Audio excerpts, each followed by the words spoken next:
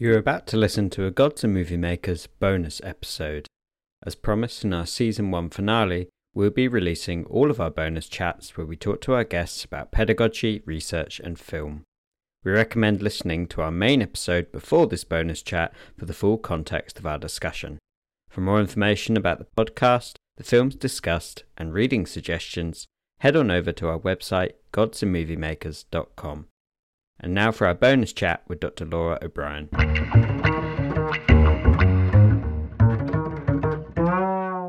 Hello to our lovely subscribers. We're back with Dr. Laura O'Brien and we're here to talk about Joan of Arc and pedagogy. So welcome back, Laura. Thank you. Would you use either or both of these films you're watching in a classroom or another teaching platform or part of your research? And preempting slightly, I know you do. So would you like to tell us a little bit about how you use them? The main thing, I think, the main appeal of using these films, especially for students who are maybe not medievalists or not looking at Joan from perhaps a religious or theological perspective, would be to show how the same person and the same material can have a very different effect through the same medium, but when mediated in a very different way in cinema.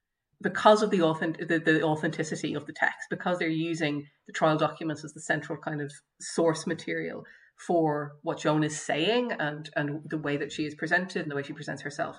They're so different, even though they're dealing with the same thing.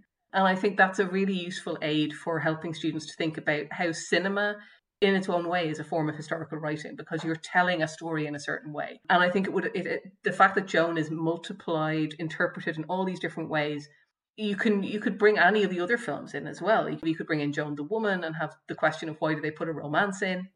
You could bring in some of the sort of Joans from the 20th, 21st century and how she is depicted then.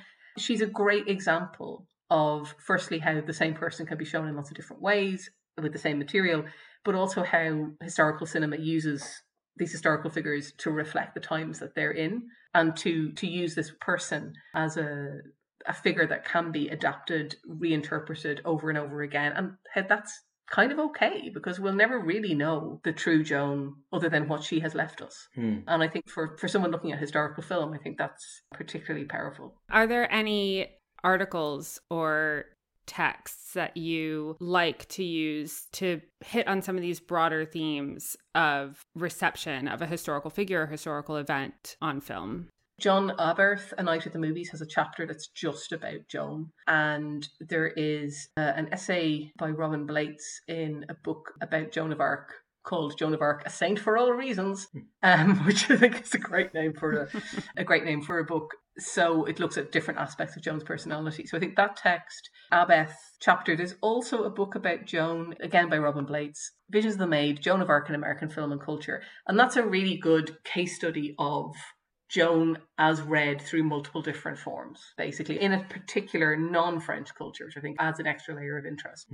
That, to me, I think is something that if people are looking for a study in how a historical figure gets adapted in multiple different forms, it works on that level, and it works as an example of really good work on Joan in popular culture as well. So I think that's probably what I would recommend. Yeah, that sounds like a great resource to be able to take a case study, but then use it like if you're looking at a different person or a different time period. I mean, in a way, like it's been important for me in thinking about Napoleonic performance, because it's not the same phenomenon, but he is very similar to her in the sense of like there are Joan movies from the beginning of cinema, and there are also Napoleon movies from the beginning of cinema.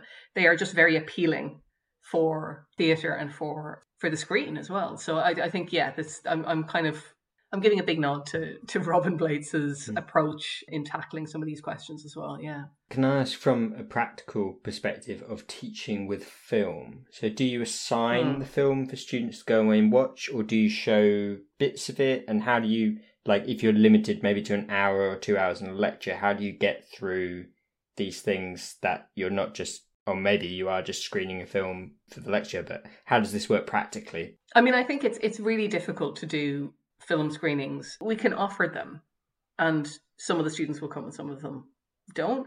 The good thing about some of these films is that, especially with the 1928 Passion Joan of Arc, it is available online. The quality isn't great, but you can watch it online. The 1948 film, I think, might also be. Learning on screen, also accessible for students UK institutions should have access so you can watch it there? So I think it's generally more likely that they're going to watch it if you say, here's the link, here's how you can access it, go and watch it in your own time, because they watch films in a different way to us.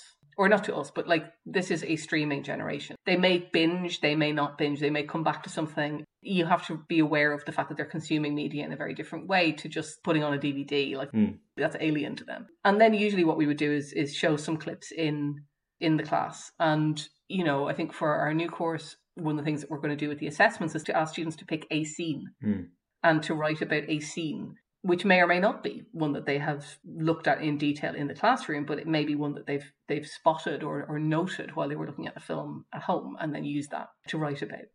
You know, again, I keep going back to it, but like, when you've got a 5.5-hour Napoleon epic on your hands and you're like, I really want to show you all of this. I would like to show you the end sequence, but I don't have 3 screens to project it in the right way. So you have to pick and choose, and you can kind of make decisions about what gets shown and what doesn't. I do think that the extent of streaming platforms does make life a lot easier now. It's just a problem, though, to assume that everybody has access to Netflix or Prime Video or what have you. Mubi is great. I hope they still have the Pasolini Gospel according to St. Matthew. But again, you're assuming people can access, are paying for this stuff and accessing it. I would like to see greater access to these kind of resources for educational purposes. And learning on screen is great in that respect.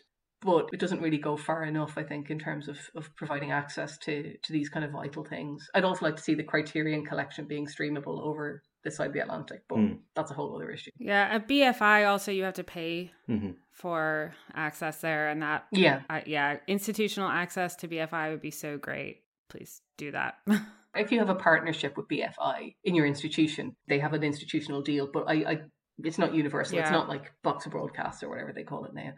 So it's frustrating. Also, when is the BBC archive going to come online? But that's another issue. I'm always struck by film is such a valuable teaching tool, and it can be so good for generating conversation, or even just, I really like the idea of thinking differently about source material when you've got quite a radical reinterpretation. Yeah.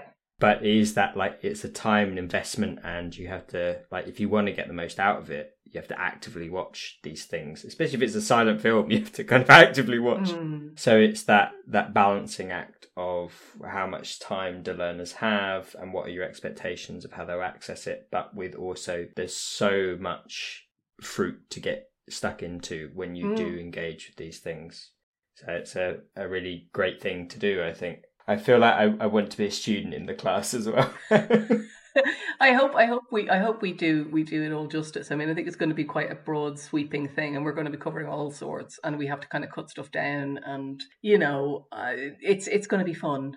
But it is the kind of thing that we're kind of making it very clear to students that they have to, as you say, actively watch.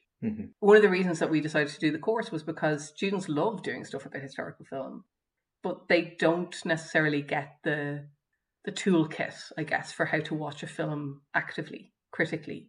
They aren't necessarily exposed to that kind of language, and or their understanding of historical film is, as we were saying earlier on, is all about, is this accurate or not? And it's kind of about pushing them beyond the is this accurate or not approach. And it's the same goes for things like paintings of the past and so on as well. But I think it's particularly powerful with film, given that it's a big thing of like, this film distorts the past. And it's like, if we recognize that, yeah. I mean, this is the rhetoric every single time anything comes out, and The Crown every single season has to go through this. I think on one hand, it's great because it means people are really engaging with history. They're asking questions of the media that they consume.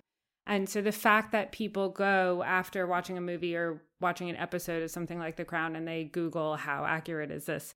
You can actually track Google searches for these things after this stuff drops and they go up. So we see that people really are asking these historical questions. And so having those articles that address those basic questions that can come up in a Google search that say, oh, it got this wrong, and it got that wrong, and this is what it actually was, and that's what it actually was. They are good. They are useful for filling in the information that viewers want. But at the same time, because that's all that it's presenting, it's not educating viewers at all about, as you're saying, how to watch a period piece, what they should be expecting to get from a period piece, what sorts of questions they might want to ask beyond where's accuracy, where's inaccuracy. I think that's really important. And I think The Crown is a really good example of this, because I really like The Crown. But at the same time, I recognize that there are things that it glosses over, and there are things that it talks about in a different way, and there's an order. It compresses narratives together, it presents things in a different way.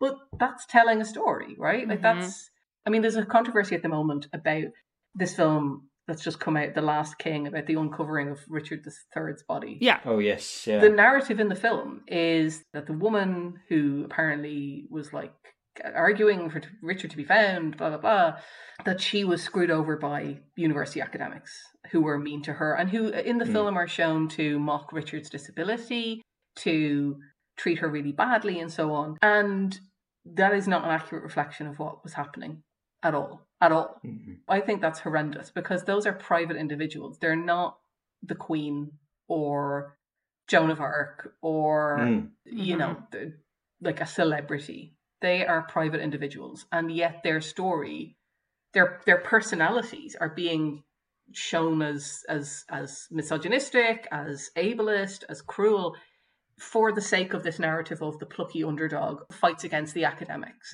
And some people would say, well, how can you say that's bad, but yet agree with kind of willful misinterpretation in The Crown or in something else? And it's like, well, those people are public figures and historic figures. They are historical figures now. Mm-hmm. These people are regular academics, archaeologists, administrators who just have to go and live their lives.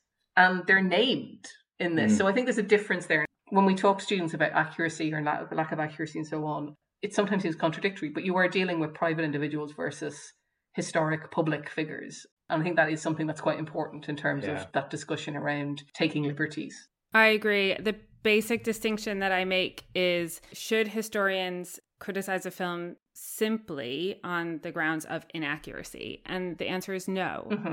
But is that inaccuracy doing harm? Yeah. Mm-hmm. Is it somehow undoing or breaking away an important bit of historical understanding? Is it reinforcing a stereotype or a prejudice? And as you're saying, these are living people who are not public figures and making accusations.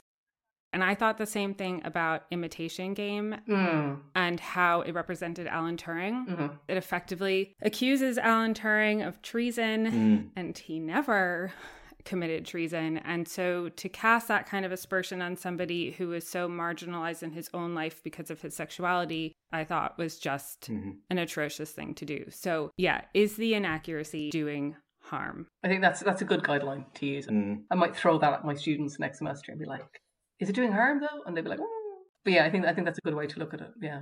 So to bring it back to pedagogy, do you think there's room in a lesson to kind of introduce some of, beyond just how is this film dealing with this historical figure or this historical period, how are we then receiving this film? Yeah. And what's our relationship to the film?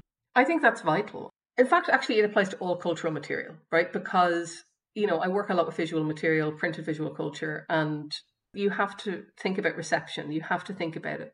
You have to understand the process. The way that it's received is not going to be the same for each person, and so on and so forth. So I think we owe it to students to think about reception and response. And sometimes it's hard because we don't have audience testimony for every film ever.